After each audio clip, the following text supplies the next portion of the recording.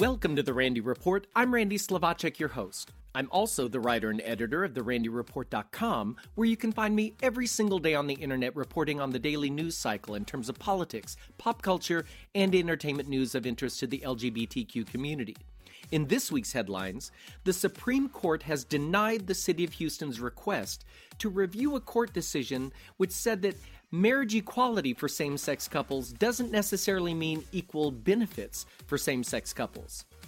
Bermuda is the first nation in the world to legalize, then repeal, marriage equality. Gay coming-of-age movie Call Me By Your Name continues to rack up awards and nominations, plus my suggestions for end-of-the-year charitable donations. All that and more in this episode of The Randy Report.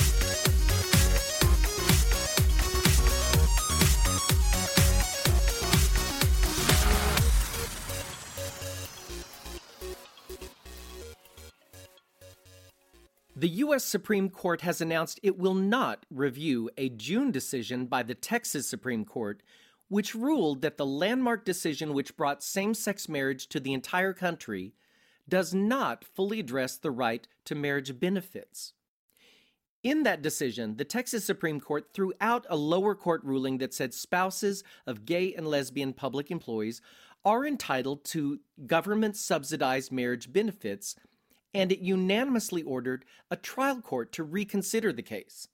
Now, that's despite the fact that the U.S. Supreme Court's landmark ruling in June of 2015, Obergefell v. Hodges, brought same-sex marriage to the entire country. In its decision, the Texas Supreme Court noted that while Obergefell requires states to license and recognize same-sex marriages, just as they do opposite-sex marriages, it did not hold that, quote, states must provide the same publicly funded benefits to all married persons, end quote. Well, I disagree with that. Equal means equal. It doesn't mean kind of equal.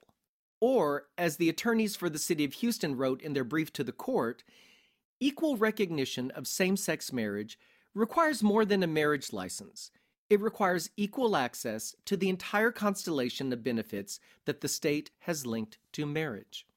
Stay tuned, folks. I'm assuming we're going to see this trial court in 2018. In June 2016, the voters of Bermuda overwhelmingly rejected same-sex marriage by a 2-to-1 margin in a non-binding public referendum. I should note that the opposition for that referendum was rallied with the support of U.S. hate groups, including the virulently anti-gay Alliance Defending Freedom. But in May of this year, Bermuda's High Court ruled in favor of a gay man who challenged the ban on same-sex marriage, arguing that the Human Rights Act guaranteed his right to marry his Canadian boyfriend, and so marriage equality came to Bermuda. However, this month, the Bermuda Senate voted 8-3 to repeal same-sex marriage and replace it with domestic partnerships. In addition, the Bermuda House has also approved the same legislation in a vote of 24-10. The bill now goes to the governor, and if he signs it, Bermuda will become the first nation in the world to legalize, then repeal, same-sex marriage. The Bermuda Tourism Authority sees the writing on the wall already, sharing serious concerns in a statement that was issued before the Senate vote. They wrote, "Since last Friday's vote, we have seen ample evidence of negative international headlines and growing social media hostility towards Bermuda that we feel compelled to express our concern about what the negative consequences could be for tourism. If the domestic partnership bill passes the Senate this week, we believe the bill poses an unnecessary threat to the success of our tourism industry. We urge you to vote no and appreciate the opportunity to lay out the reasons why."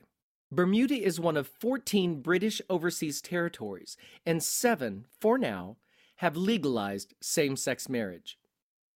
During the 2016 presidential election, I wrote many times on the Randy Report about my concerns about the outcome of the election in regards to the Supreme Court and other judicial nominations that would occur in the next administration. It turns out my concerns were not unfounded. According to a new report by LGBT legal advocacy group Lambda Legal, 1 in 4 of Donald Trump's judicial nominees are overtly hostile towards LGBT rights.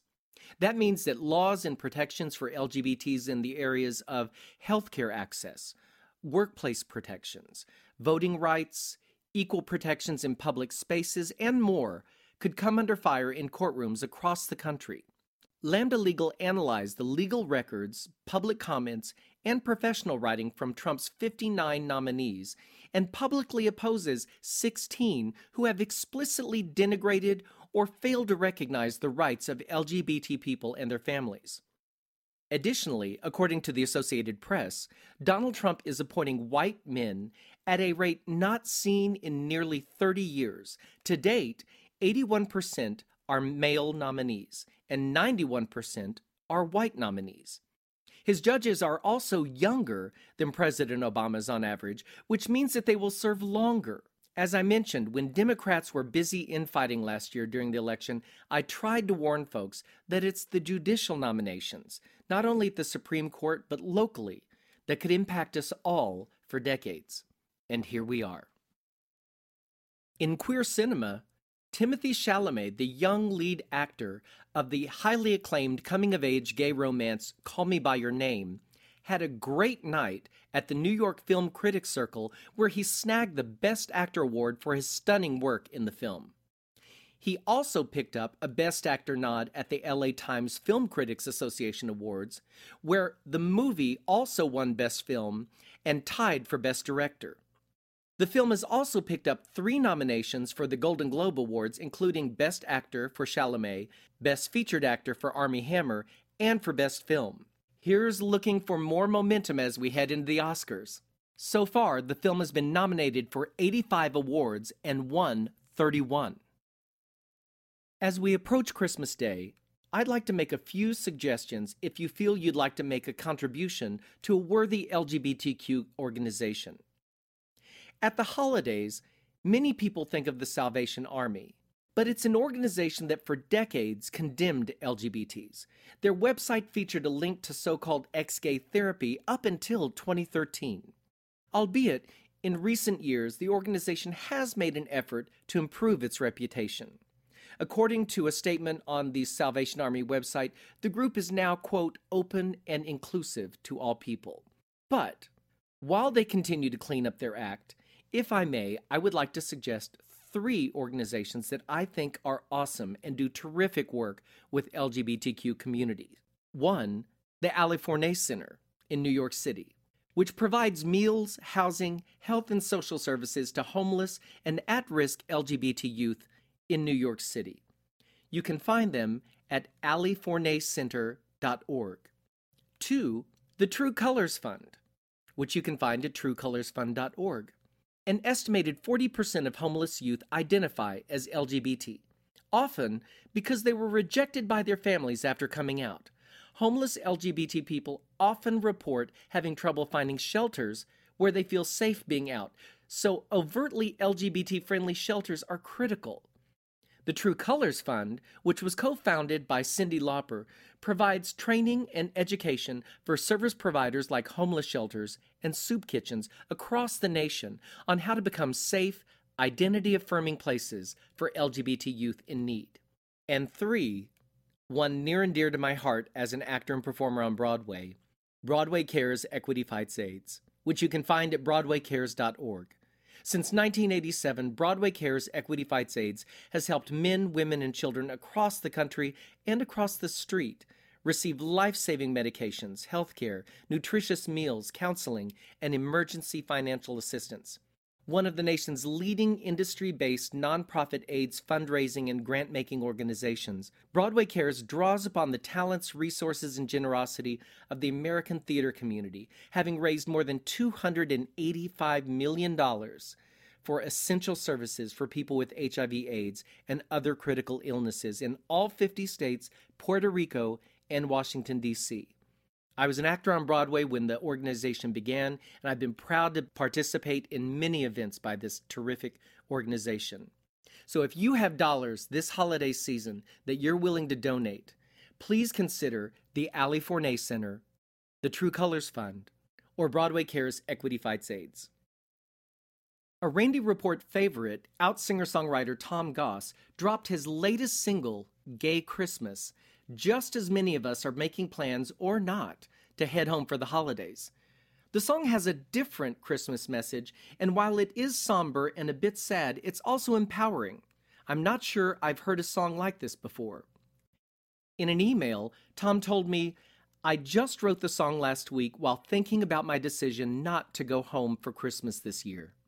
It's weighed heavily on me, and I know that many LGBTQ men and women have had similar experiences." In the song, Tom advises his listeners to give the whole family thing a miss in favor of sticking with people who will love and value us as we are.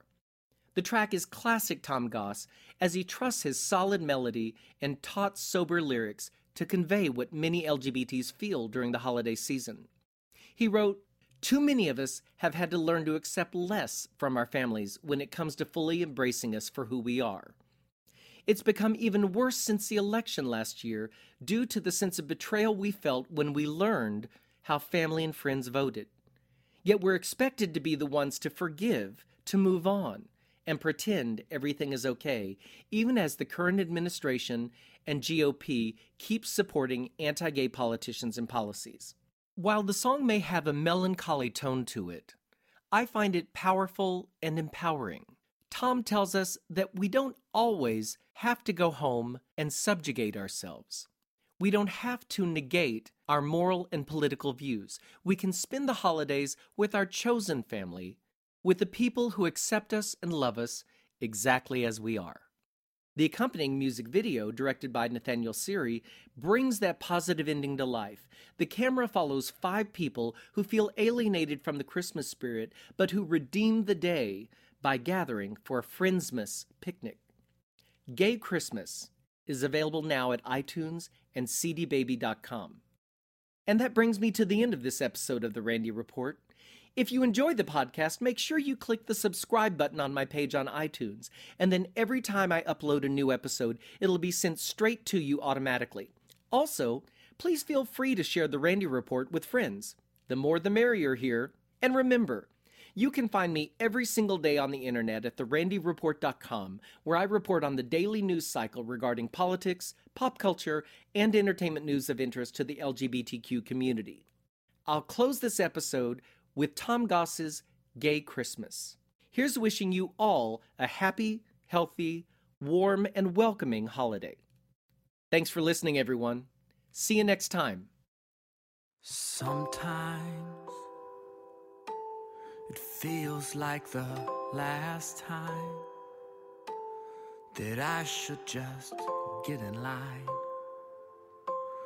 or fade into gray. The holidays, they bring out the worst in me. I see what my family sees, and trust me, it ain't great. Gay on Christmas, fake smiles and forgiveness. I've moved on from this, but still it haunts me. Gay on Christmas, I've learned to accept less, to bite my tongue and just receive. The GOP, I know they don't know me. I know it's not personal. Fear is a means of control. But you're different. You came to my wedding. You saw me years fighting for something that you've always had. Gay on Christmas, fake smiles and forgiveness. I've moved on from this, but still it haunts me. Gay on Christmas, I've learned to accept less, to bite my tongue and just receive.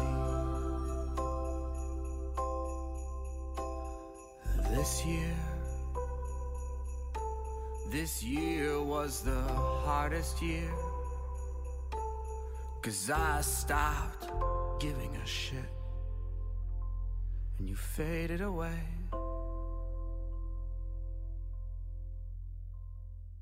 Gay on Christmas, fake smiles and forgiveness. I've moved on from this, but still it haunts me.